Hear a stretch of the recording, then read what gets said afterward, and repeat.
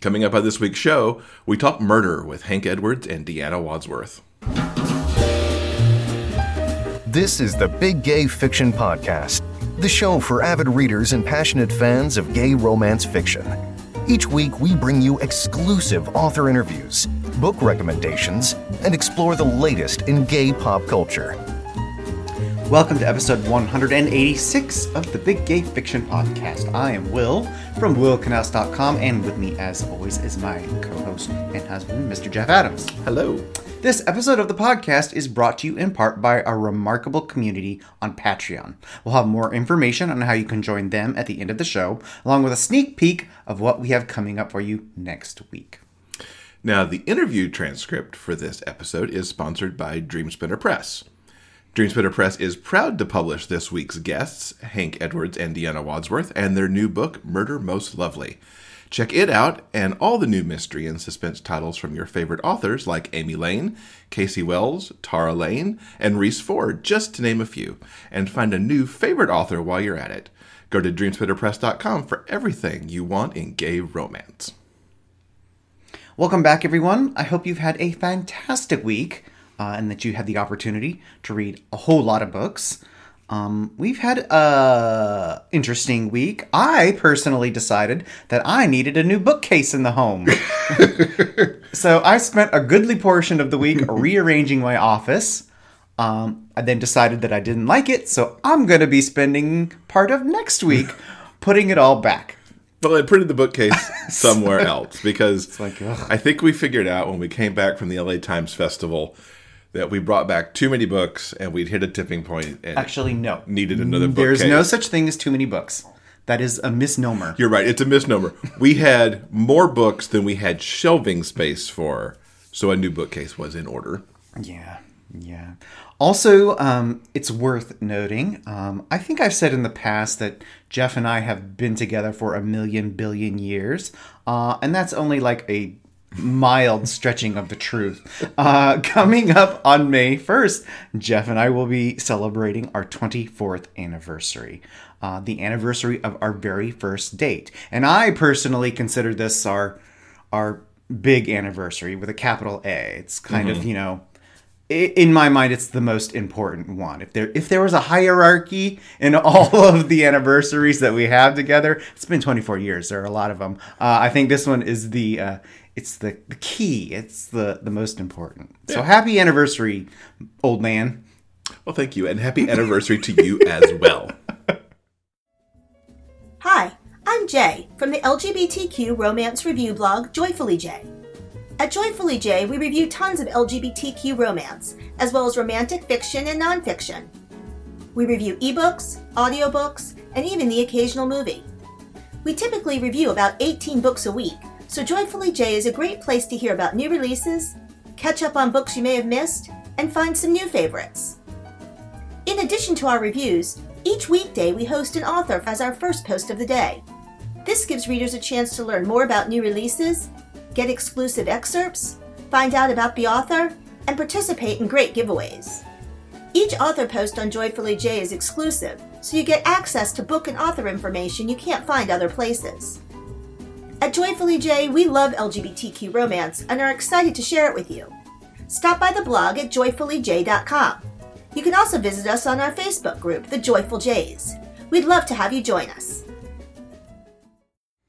So getting into the book review section for this week, I think it's well known on the show that you love a holiday book. You read a bunch of stuff at Christmas, and this year, you actually have a little Easter offering for us before we get too far away from Easter week. Yes, it's very true. Usually I have a hard stopping point for my holiday books. I do not like to read Christmas books after January 1st. Because usually by that point I've been reading them for 3 months anyway, so it's like I'm kind of done. I'm a little more, flexible when it comes to other holidays. So I recently read An Easter Promise by A.E. Reichardt. Now this is the continuing story of Rory and Jack, who we first met in the holiday story A Kiss Before Christmas. Now, in case you haven't read that one night Jack finds the homeless Rory huddled on his doorstep and offers him a place to stay. As they learn more about each other, Jack asks Rory to pose as his fake boyfriend when he goes home for the holidays. An unexpectedly severe winter storm prevents them from going on that trip, but in the few days that they've been together, they fall in love. I read this one last year, and I totally loved it to pieces, so I am very glad that this book picks up the rest of their love story. And an Easter Promise. It's now spring, and our two heroes are finally making the trip to visit Jack's family in his ancestral manor house in the countryside. This is a particularly nerve-wracking experience for Rory, whose childhood could not have been more different than Jack's, fancy schmancy upbringing. Things start off relatively well as Jack shows Rory around the expansive estate, but things get frosty when Jack's mom makes it clear that she believes Rory is after her son's money. Gold-digging accusations aside, as a favor to her, Rory steps in as a last-minute contestant in the Best Bake competition at the village festival. Though his brownies are obviously the best, he doesn't win. Afterwards, Jack announces that he and his culinarily gifted boyfriend are going into business together and are going to be opening a bakery. This once again raises the suspicion that Rory is only after Jack for his money, causing a major rift in family relations. Jack tells his mom where she can stick her suspicions, and he's totally ready to return to London, but Rory takes the family dog out for a walk, but gets lost on the moors in a sudden storm. As a quick aside, I want to give two pieces of advice, something I've learned from television and books. Number one, never go to Australia because all of the animals are deadly and will try to kill you. Number two, when you're in England, never ever go for a walk on the moors because it always ends badly. Yes, that is very true. I've read more than one book where the walking on the moors is a very bad choice. Because there's always a storm that comes up unexpectedly. Always. Every single time. So poor Rory and the family dog are lost out in the countryside, but the family bands together, and they go searching for him, and they find him, and they mend their differences, of course. The end of the story flash forwards a couple of months, and our two lovebirds open their perfect little bakery. Aww. Putting a nice, happy, tidy little bow on their romance. I think this is actually a really interesting beginning of if the author wanted to continue this as an ongoing series, she certainly could. Now that our two heroes have a bakery, that could even open the stories up even more. Because, there are people who work alongside Rory at the bakery. They could have their own romances, or, there could be plenty of cute meets at the little cafe. So many possibilities, and I really, really hope A.E. Reichardt is working on them right now as we speak. Now, even though the story is obviously a continuation of the first, it can be read as a standalone. I am going to make that recommendation because I think the author does a perfectly fine job of filling in Rory and Jack's backstory. Mm-hmm. So you can read these two stories, An Easter Promise or A Christmas Kiss, in either order. They'll make sense either way. Very cool. All right. Well, I also read this week. I picked up something from a new to me author, Aidan Wayne, and Play It Again. Now, oh my God, it was so good. I mean, it just overwhelmed me how just sweet this book was. And part of what drew me in, besides just the character information on the blurb, is part of this relates to what we do right here on the podcast, because we've got our Patreon and our YouTube and everything, and it was kind of fun to read about that. Now, David is a YouTuber alongside his sister Rachel. They run a channel called Don't Look Now. And among the things they do is review eateries in Seattle for how accessible they are because David is blind. They also interact with their fans, go on trips, open mystery boxes. It's all the usual stuff that a YouTuber does. Meanwhile, over in Ireland, Sam runs a Let's Play channel where he plays a popular video game. Rachel and David become obsessed with this channel because of his easygoing fun delivery. And one day, David calls out Sam's channel on an episode and sends Sam's subscriber count through the roof. And when Sam contacts David to thank him, they end up talking frequently. Now, both these guys are single. And as I mentioned, they live on opposite sides of the globe. I don't know that you can get much further away than Seattle and Ireland. Exactly. Neither of them and really quite cutely realizes how flirty they're being as they message each other. Initially, David is offering Sam advice on how to manage his new subscribers and ways to grow the channel, but as they move beyond that and get to know each other, the realization comes to them that perhaps there's more there. Now, this isn't the first book I've read that relies heavily on text messages, instant messengers, email, and so on. And I'm thinking back to Thrall that I read last year from Piper Vaughn and Avon Gale. What I love here is how much those kinds of messages are just woven into the overall story, because there's a good deal of what I guess I'll call regular storytelling too, coming from both points of view. David and Sam have quite a lot of internal dialogue about their growing predicament, if you will, and David also talks to his sister a lot about it as well. Just getting time for these two to talk on the phone is a challenge because there's a 9-hour difference between them. But it doesn't stop them from being ridiculously cute and challenging themselves to let this relationship go through its formative stages while they're not actually in the same physical location. Now, of course, the guys do have to get together at some point, and this happens when David and Rachel get the chance to do a European tour, which of course includes Ireland. As much as David and Sam question themselves as they did the long-distance thing, the jitters ratchet up as they meet. Aidan does a great job of showing this hesitancy, from David wanting everything to be just perfect to Sam actually wondering if he's worthy of David's attention. Sam comes from a family where he was put down a lot, and once David knows about this, he goes into protector mode, and boy, does he do protector mode really well. When Sam brings any of this up, David's reactions are just fast and furious, and it's really incredibly touching and sexy, watching them kind of like take care of each other in these moments. For all the exploration they did via email, the time they spend together in Ireland really made me appreciate the romance that Aidan spun even more. They had bonded so much in the email that they almost fell into an almost old married couple mode. Speaking of us, and with how they take care of each other. David is particularly mindful of Sam's asexuality and makes sure Sam isn't doing anything that he's not comfortable with. And it's really wonderful to see these two diverse characters together finding their happy. Now, speaking of the HEA, I wondered how that would manifest in a book where the two characters really probably spend 80% of the book on separate continents. I really loved how Aidan brought Sam and David together, and I would love to see more in this universe to know just how they're getting on in the future. Besides the romance, I really love the attention to detail that Aidan put into showing the work that David and Rachel do on their channel. From the talk of creating Patreon campaigns, managing social media, and how they interact with the audience, I enjoyed it a lot, and I really don't think it's too much for somebody who doesn't do this kind of thing. Another excellent detail I have to call out: David and Rachel receive a package from a fan in Michigan, and it contained Faygo Red Pop and Mackinac Island Fudge, which are two childhood favorites that made me smile and really kind of gave me some cravings. Thank you so much for that, Aidan. I appreciate it. So in case you haven't figured it out, I totally recommend Play It Again by Aidan Wayne. And I'm also looking forward to their upcoming book, Hitting the Mark, which comes out at the end of May. Did you know that podcasts love to get reviews too?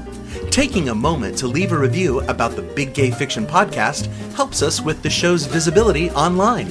Please take a moment to visit iTunes and leave a review.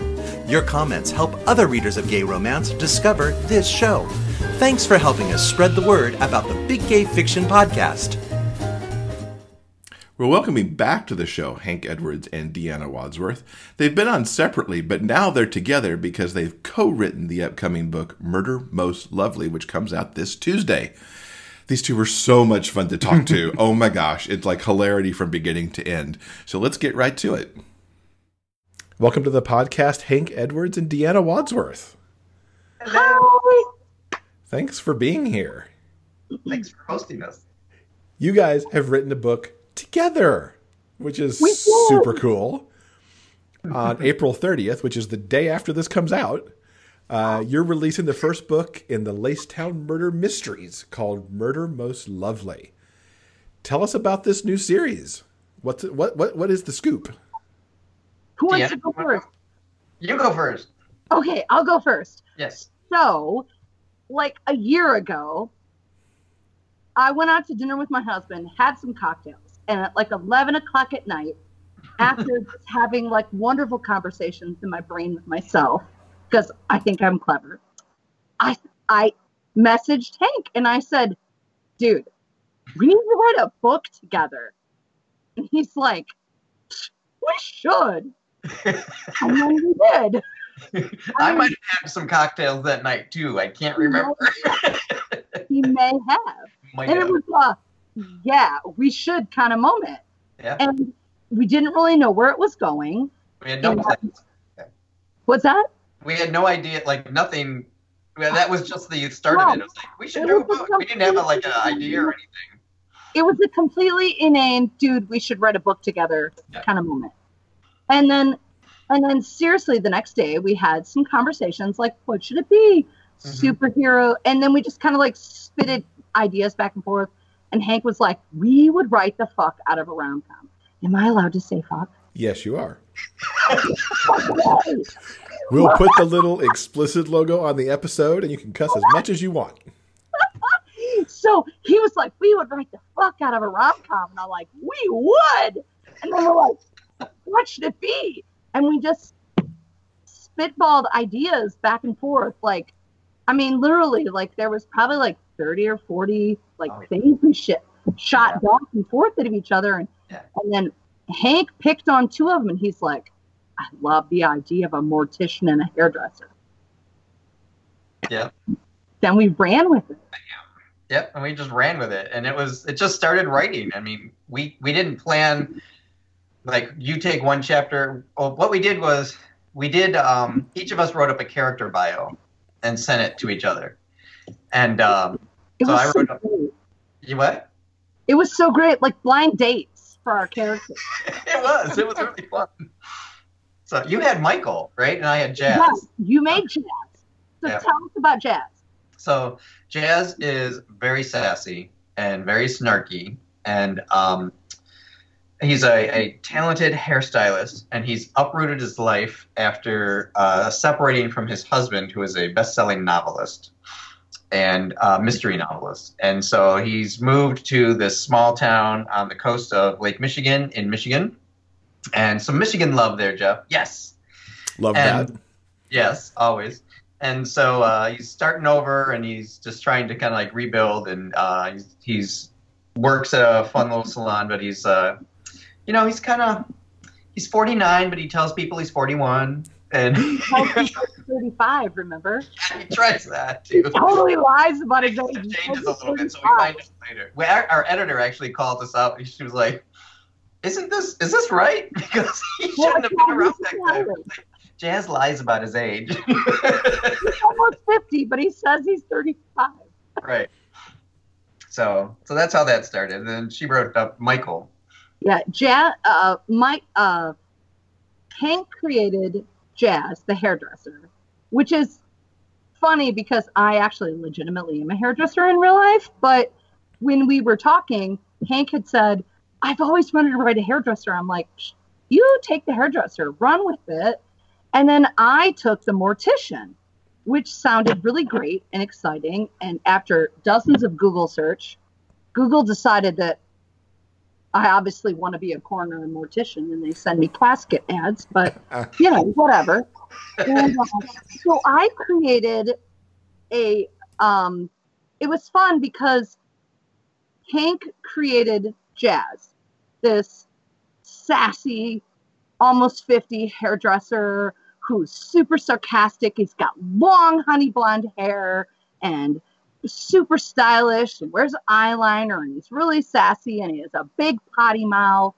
And then he does. And then I didn't know who Hank was creating when we came upon this conversation. It was very much hey, you pick your guy, I'll pick my guy. We'll see what happens.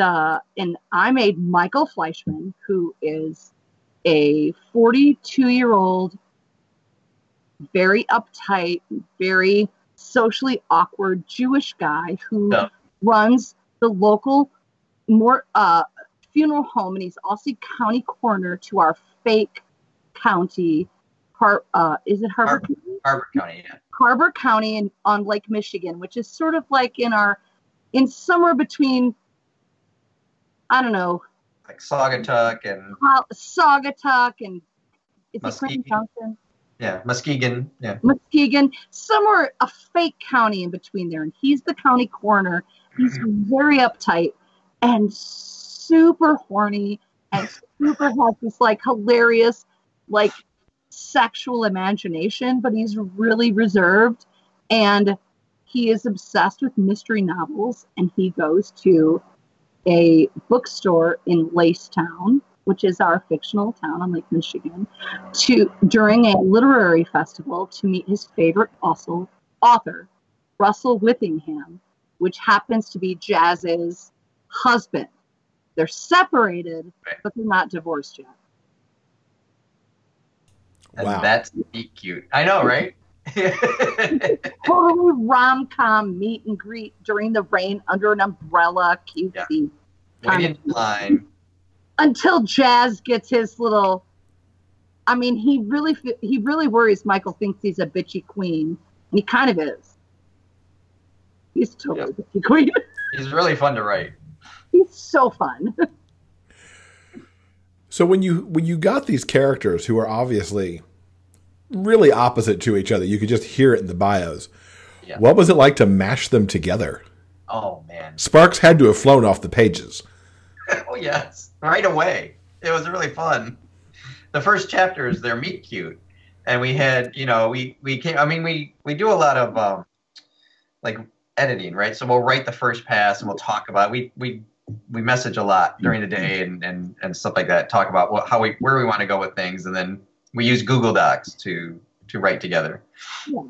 So that was a lot of fun to just see the whole creation of it and like set up that setting and understand how they were going to meet and how that was going to go and how Jazz or Michael would be so taken with Jazz at first sight. It was really fun. Totally. Yeah. Like, oh, he's so handsome. Why is he talking to me? That's really fun. And of course, you've got the mystery element in this too. So rom-com mystery, which I'm trying to think. I haven't necessarily seen that kind of combo a lot because there's straight up romantic suspense, of course, and then there's like cozy mystery, and maybe this ekes a little towards that with the rom-cominess. But did you know that this was going to be like something to go for, or did you just like mash these two elements together and say this thing? We thought about doing like a film noir concept, like a 1940s film. But see, that's the thing. Like when Hank and I started writing, we didn't have a direction. We were very much open to anything. And it was sort of like he created Jazz. I created Michael. We knew we wanted a murder. We knew we wanted it to be on Lake Michigan. We wanted a murder. No, the murder got pretty gruesome too. I was really shocked. Yeah, we wanted some things, but then as we began to write it began to have elements of a real murder. Yeah. So like our sheriff is blustering and funny, and Michael has his kitty cat, the little Mr. Pickle. Mr. Pickle. Mr. Pickle, that black and white kitty, which my dog is growling at right now. We should note, for the people who may not be watching the video, Deanna just held up this stuffed kitty, and you're going to be giving these away at GRL in a few months. Yes, we have a couple of kitties. So, like, when we created the story, I guess maybe other people with their writing collaborations might be different than we were, but Hank and I were not in a competition with each other. We were not, like... We just knew we were going to have fun because we like each other and we know each other personally. And we were just like, let's have fun with this. And there was no like obsessive competition with like, I don't like this storyline or I like this. It was just sort of like, what do you want to do? Yeah. Okay, that sounds fun. And we both ran with it. Yeah. And we ended up developing this city on Lake Michigan and this little town and these little side characters. Let's talk about the mystery side of it. What is who's dead? Yeah. The mystery side of it. That's right. So I'll talk and then I'll let Hank talk because I've been blabbering too long. So we decided we wanted it to be like film noir idea, and then it became like a legitimate murder mystery where there's a dead body and it's gruesome and it's creepy and it's sad and there's like some crazy shit happening and there's like cops that need to come in and there's like a real mystery and there's actually a couple side mysteries that are happening over the book arc of the next 2 novels. Novel 2 of which we will be submitting in the morning. We would have submitted it today, but I'm being a typo psycho, so. Yeah. I am. I'm a typo psycho. She's finding a lot of good stuff, though. I like the changes. You know. So the murder actually got more gruesome than I was anticipating. We were like, let's go. Do we want to go? Yeah, let's do it. So it's, do we want to say who it is? I mean, it happens early on, so I don't think it's a spoiler, right? Oh, I don't know. Why don't we just talk about how creepy the murder is? Okay, we'll just leave it Who's murdered. Someone's murdered, and maybe their hands are missing. Or chopped off. Yeah. Oh, wow. So, yeah, that's kind of... That's more gruesome than I expected in a rom-com. I know. I'll say that. Oh, wait till you hear about the serial killer. Oh. Wait, that was a spoiler. I didn't say it. So, but in the first book... Is that a spoiler that we're leaving in or a spoiler that we're taking out? We're leaving it in, but we're not going to respond about it. Fair enough. That's right. A little breaking news there for the podcast that we will not do follow-up questions on. You were saying, Hank, on this murder. So it was gruesome, and then there's a discovery. But Michael is kind of, you can't help but be a little excited about it because it's his first murder because he's a small town county coroner, and the only the mortician. He's the county coroner, too. Right. So it's up to him now to like investigate. He's never had a murder like this. He's had a murder, but they knew the victim and the attacker. So this is completely new for him, and he reads murder mystery novels, so he's really excited about it. So he's like starting to play like detective, and then the sheriff is kind of like all blustering and yelling at him, like Fleshman, Dilworth. That's Jez's last name, Jez Dilworth, and he like calls everybody her last name and yells at them, and they're always a suspect. So don't leave town. Everyone's a suspect. Yeah. Musgrave said they're not suspect. Don't leave town. Yeah. Sheriff Musgrave. So if I understood correctly, you kind of just created this on the fly. Yep. For both the romance and the mystery. Totally. How did that play out in like the day-to-day writing? Because I can't even like imagine having co-written something that there wasn't more of a plan to it. It was actually went smoother than I expected. It was so much fun. Yeah, and it was a lot of fun because we chatted a lot on Facebook Messenger and we'd text and we'd call each other now and then. We'd have conversations, phone conversations, and we'd plan out where we wanted things to go. And then one of us would say, "Okay, I'll do this," and then you can write that, and then we just kind of took it. And then it was really fun because like you'd go through and you'd read, how you like read through what you've written, and it's somebody else has written something new, and you're like, wow, this is like a whole new story. Like you don't know what you're reading, you don't know what to expect. So it's really fun. So awesome because, like, first I gotta say, writing with Hank Edwards has been a pleasure. Oh. Because not only is he a great writer and like stupid funny. Like, so funny. I can't even tell you how many times he writes something and I'm just like, laughing. But he and I are not, we are not competitive individuals. We are not like jumping into this like, well, this is what I want. This is what I want. It was so easy. Yeah. Where it was like, Hank created Jazz. Then Jazz had this profile that we went with. I created Michael, and we had this profile we went with.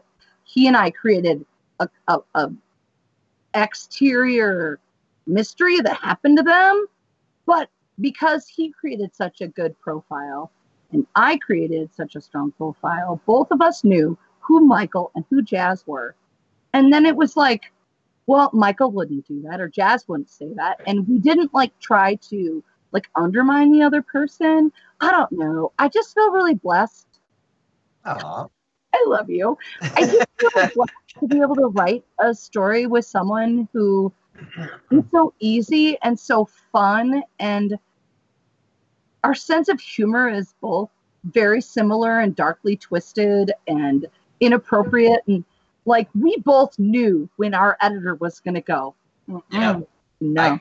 I told her several times, I was like, this is going to get cut out, and you put it in, and it's going to get cut out, and I'm telling you right now. And she's like, I want to leave it in. I'm like, okay, but it's going to get cut, and it did. And I'm like, they're not going to use the C word. And he's like, oh, maybe they will. No, they didn't. But it was just, it was so much, I don't know. It was just one of those things that were really easy because Hank's so fun to work with. Yeah. It was just easy. I mean, not that writing and editing is easy, but even as we went through the process, there would be scenes. We each knew where the scene was going to go. Yeah. We knew what scene was going to happen next. And if it was, because our work, he's very typical 9 to 5 work schedule. Monday through Friday, and I am Wednesday through Saturday, noon to 8, those 4 days. So like he would do all the stuff Wednesday through Saturday, and then I'd open it up on Sunday, and then I do all the stuff Sunday to Tuesday. And then it wasn't like we were fixing or changing each other's work. It was like, oh, that's a great scene. And then I would add to it. And then he would take my scene and add to it. And it was just like layering and layering cool stuff with what was already funny. So it was like, I knew what I was writing on Tuesday. I wrote this whole scene. And then Hank would write the next scene. And when I would get a chance to read on Thursday, it was like, oh, what am I going to read? I know what's going to happen, but how is it going to happen? And he is so funny. So funny. And I mean, it was just so great writing together. So Hank, for you, what's kind of your side of that story as you're like going through and doing your parts on the book on your days? So it was a lot of fun. Like Deanna said, because I've been writing during my lunch hours at work. So like Monday through Friday, I'll have like an hour, and I usually go and I hide somewhere at the building, and I'll like be able to focus and write. And it was really fun to go through Google Docs and be able to accept all those changes, because we always do the suggestions, right? So that like the track changes, so we can see what each other has done. And it's always so much fun to see. It's like, you know, like Deanna said, it's like, oh, it's like a little present, you know, it's like, oh, there's something new. You know? And I go through and seeing how she did the layering. I was talking to my husband, Fred, and I was like, you know, it's like I'm picking up such good ideas about how to layer emotion in. Deanna is awesome at doing that, and like pulling out the emotions in a scene and like digging in deeper where it needs to be. And I've, you know, that's something that I've always kind of like, you know, I'm always like, write the action, you know. But that's what I love about his writing, because he will write action that conveys emotion, whereas I would have written a long, drawn-out emotional monologue. And somehow the two just went so great. Yeah, we really are a good blend together like that. So, yeah, it's really fun. And she's really funny and really darkly funny. So it's been a lot of fun because, you know, there's some stuff where I like write something dark and funny, and then, you know, you get the comment. It's always fun to get that comment like LOL, oh my god, you know. And so then like all of a sudden, like further down the page, she's added something, and I'm like, oh my god, you did not just write that. So it's really so fun. Wrong. Yeah, we're so wrong, we're so right, Hank. Yeah. Well, I really like the organic method it sounds like you guys had, because like my brain can't even begin to process trying to co-write without a plan. But I've heard other people do that, and it works out great. What, as you got the draft done, what was revision and also, I guess, making the book seem like it had one voice. What was that like? So it wasn't like two different people at work. Can I respond to this? Of course. Okay, so Hank would send me a scene. Well, it was in Google Docs, so we would get scenes together. So I feel like the way it went, before anyone else read anything or we got any feedback from editors or beta readers or whatever, it was like we had our strong characters decided who they were and what they were and what the mystery was. And he would write a scene and then I would get it and I'd be like, oh, it's a good scene. I love where it's going.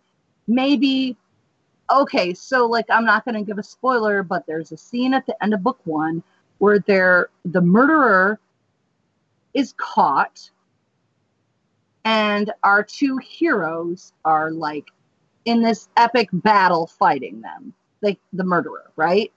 Okay, so Hank writes that scene and I'm like, ah! And then I go in and I add some fighting, some struggling, maybe a little dialogue. Hank comes back in and he adds a little more dialogue. He remembers that the gun is on the other side of the room. Whatever the detail is, we both keep adding layers. And I think it comes back to the point that we're both so invested in our characters and we weren't like competing to try to be the better person. And I think that's a lot of it. I mean, I think you can't co-write a book together if you're competitive or need center of attention. And Hank and I just had so much fun. And it would be like, oh yeah, add that. And then he was like, oh my God, more great. That's great. You shot him. Oh, I didn't expect to shoot him. Let's do that. Whatever it was. And we kept adding these layers and it became so much fun. But in the end, when we would get a scene and it was completed, we would look, each of us would go back and read through the whole manuscript and be like, oh, we missed that detail. Yeah.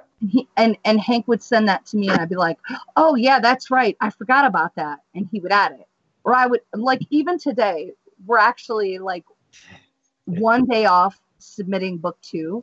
We were going to submit it today, but I am like typo crazy. So I sent the manuscript to my Kindle so I could find any misspellings and typos. And I was like, oh my God. Mm-hmm. We have a scene where Michael and Jazz are sitting in Michael's living room with the TV. And in book 1, he only has a TV in his bedroom. What are we going to do? And so like, I had a sentence. And Hank's like, that's cool. Good for catching that. And I feel like that's kind of how we've been. Like, yeah, we'll catch something and go, oh, I'm glad you caught that. Yeah. But to your point, Jeff, you said like about planning and writing off the cuff. So the first book, I think, and Deanna, you can tell me if I'm wrong, but the first book was really, I mean, it wasn't easy because writing's hard, but it was easier. Book 2, it was more of a struggle, I think, with writing it. So much more of a struggle. Because we had a lot going on. So we have like an overarching mystery, and we have another like contained mystery. Yes. So we've talked about it, and we're like, book 3, we really need to plan it out more. Yeah. So we're gonna like once we let this book 2 get out a little bit, we're gonna like start planning book 3 and really book like needs a serious luncheon with some planning. Yeah. So absolutely. Book 2 was very. Book 1 was very organic and natural. Yeah. And book 2, I mean, you'll probably agree, Hank. I think we fell in love with our side characters so much. We got distracted with all these side stories. Yeah. Even our editor was like, why are you talking about that and that? We're like, because funny. We like them. So we had to cut a lot of scenes and really focus back on the romance on Right. book 2. DVD extras, deleted That's right. scenes. DVD extras, exactly.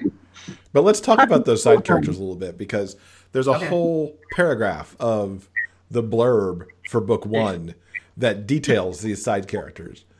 Michael's sassy assistant Kitty, the grumpy Sheriff Musgrave, Russell's creepy PR rep Norbert, Michael's grandfather who likes his Manhattan strong and his women saucy, and of course, who we've already met, Mr. Pickles Farrington III. Yes. Mm-hmm. So did you guys split those up in the same way that you took Jazz, Hank, and Deanna took Michael, or did these get created on the fly as you needed them? Yeah. They were on the fly. Yeah. We just like. We just knew, kind of. Yeah. I think I came up with Mr. Pickles Farrington III. Yeah. Hank created Sheriff Musgrave. Because I think when we were talking, Sheriff Musgrave was actually like an old man, and Hank made him this whole like Ron Perlman kind of character. Yes, very Ron Perlman. That attitude. And Kitty, I don't know where she came from. You created Kitty. Did I? Okay, because I imagined her. Do you watch The Blue Bloods with Tom Selleck? I have not. His secretary is this voluptuous, like blonde chick, and I pictured her. And I don't know who created Grandpa. I think we both. Steve. Oh yeah, Steve. Yeah, the handyman. We both made Ezra. Mm. The Apprentice. I don't know anything about them. That's not a spoiler at all. That's very impressive to just kind of create on the fly like that. Two people pantsing would make my head explode, but it was insane. I don't know how we managed to do it, but and that you had fun with it. All the more. We did have so much fun, Jeff. Yeah. I don't know how lucky I am. Like a year ago, I sent him a drunk text message that we should write a book together, and we have had the best year. Had it even crossed your minds before the drunk text to do this in some like other random moment? Nope. Never really even talked about it. I mean, we see each other JRL. She comes up for Ferndale Pride because she lives about an hour and a half away from me. I'm Northwest Ohio. He's Southwest Michigan. So we've done some Pride festivals together. But in all freaking honesty, the whiskey made me do it, Jeff. I literally texted him, hey, full disclosure, I've been drinking.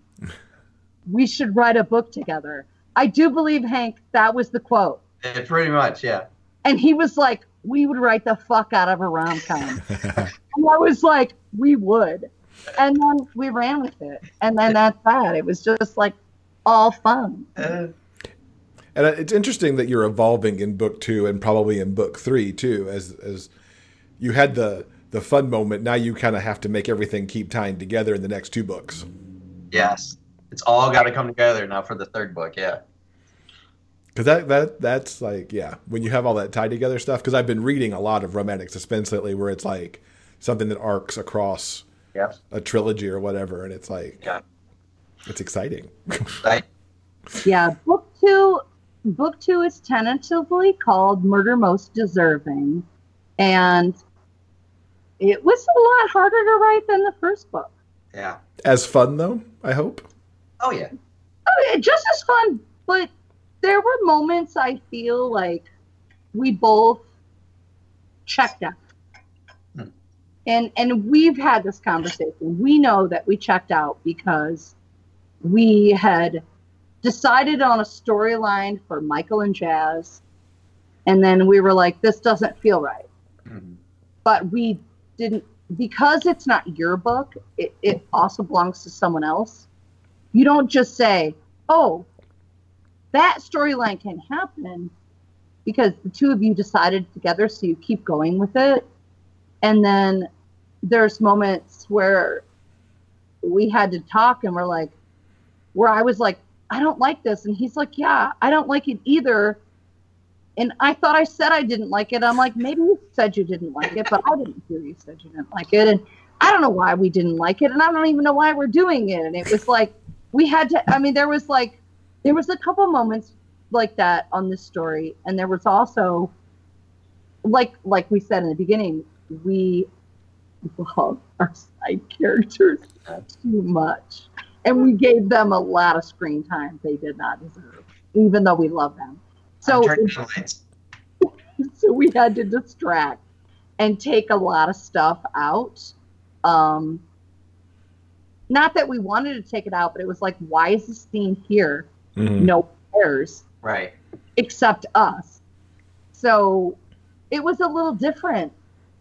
Like, we created this wonderful world, and in book 2, we kind of just went crazy with it. We like went crazy with the cheese whiz. It's like, how many stories? I love Sheriff Musgrave. I love Misty. I love this person. And we just wrote all these scenes, and we're like, and part of that I will say is my fault, because I sent a lot of scenes to Hank before we even plotted the book. I was like, I got this funny scene I'm going to send you. And he's like, I love it. Yeah. And wrote it. And it's like opening emails from Oprah, and you get a storyline, and you get a storyline. Yes, you get a storyline. Totally. Maybe these could become short stories. Yeah. For these characters, that you can't get them into the book. That's right. So take a moment to brag on each other. And outside of working on this book, what do you like about each other's work? Ooh, I'll go. Hank first. All right. I love Deanna's depth of characters. So her books, I think the first one I read of yours was The Legend of Sleepy Hollow. And I was like, oh, Ichabod. Oh, you naughty boy. But then I can't remember in what order then I read them, but like Easy Rider, I love that book. That is an awesome book. And I love the time period, and I love the characters, and I just love all of it. And the discovery. It's a road trip. Another road. You love the road trip books. Apparently. And then Wrecked is awesome. Is really good. So she has a way of just like, pulling up those emotions and really getting into the romance of it and doing an awesome job with it, and having the characters, and then the conflict is organic. It's not like fabricated, and it all blends together. She's got a really good sense of story. Nice. Aw, that's so sweet. I feel like, Hank, your dialogue sells your story. Oh. You could write a whole book on just dialogue with nothing else, and people would buy it and laugh. You're hilarious, and your dialogue is great. And I feel like our styles mesh well, because I do write more. I like to write a lot of the internal monologue and the emotion. But I'll tell you an example, and this is a semi-spoiler in book 2. But this is what I love about Hank's writing. Okay, I'm not going to tell too much of the story, but there is a scene where something really shocking happens for our character Jazz, the hairdresser. And the story and the scene is in Jazz's point of view. You'll know what I'm talking about in a second. So the scene is in Jazz's point of view. And then Michael, our mortician, bursts through the door. And everyone's like, how did you get here? And he's like, I ran here. And that sounds like simplistic, but the emotional intensity of why Michael would run 5 blocks to the salon where Jazz works on a mere phone call just conveys so much intensity with 3 words. I ran here. And that's what I love about Hank's writing. I mean, I write the long, emotional, internal monologue, and Hank writes that same intense, emotional monologue in 3 words. I ran here. Aww. And I think, that's what I love about his books. But I feel like those 2 things complement each other in our writing. Like, I like to write the long, drawn out, emotional, and he writes that same scene in 3 words. I ran here. And that's why I love writing with him. Cool. Aw. They're hearting each other for those people not watching the video right now. It's very cute. Hey, Instagram. So you mentioned three books in the Lacetown series are planned. Do you foresee life in the universe beyond those three since you're having such a good time? Yes. Talked about it. We've discussed it. Yeah. We've got the trilogy planned, and then we'll see what happens with it. We have at least 2 in our head. Yeah. That's cool. Yeah. Beyond 3. Yeah. And what about separately? What's coming up next outside of the Lacetown series for you both? You have something coming up soon, Deanna. Well, I have one thing coming up for sure, and hopefully 2. I also write young adult fiction, just like Hank does, under his, is it RG or RD? RG. RG Thomas. Hank has a young adult series under RG Thomas.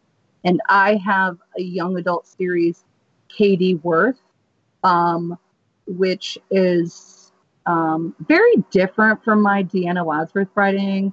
It's young adult / new adult, because my characters are 19 and there are some, I don't know, level 3 sexy moments. So you can't really people get funny about young adult, but it has sexy stuff in it.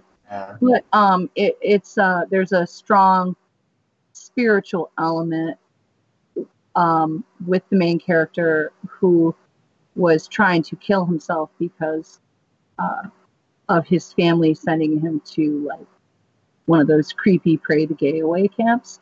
Mm-hmm. And the moment he kills himself, he's saved by a young teenage Grim Reaper who decides that he wants to give him a second chance in life. And there's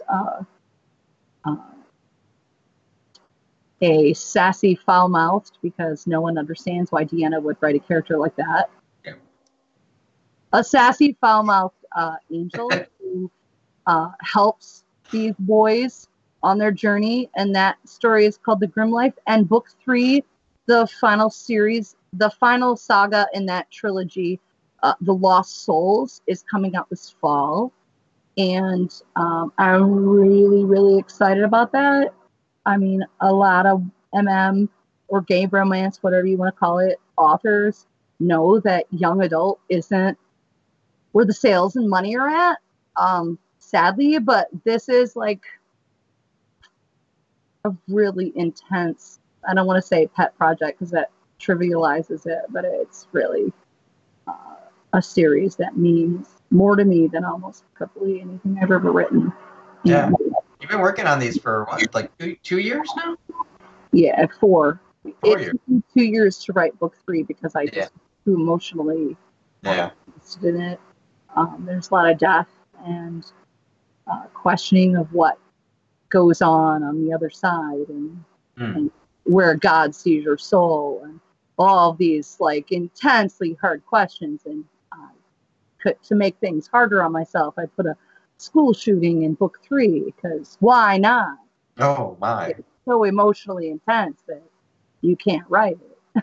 That comes out this fall, but I'm hoping my second book in my Pride of the Caribbean cruise series comes out, which is a merman. Yeah. Nice. Merman on a cruise. On a Caribbean cruise, you know. So like I like to be intense or I like to be funny. I can't be. There's no in between, right? No. Just either end of the spectrum. That's right. That's what it is. That's what's coming out for me. Cool. I will be working on the final book of the Critter Catcher series. Final book for now. It's tentatively titled Dread of Night. So, and I've got about 6 chapters written. I'm working on a big pivotal scene also, so I need to just like now that book 2 has been sent off for consideration, I can like, you know, kind of focus on that because I'm really bad at like jumping between projects to like I my mind gets stuck in the other characters because while I'm working on this other one, I'm like, but wait, what about? So yeah. Cool. All right. Yeah. And what is some other stuff I need to work on too, but that's the big thing coming up. I Nice. love the Critter Catcher books. They're so good. I manipulated Hank into giving me the last book when I was sick last summer. I was like, shouldn't you send it to me?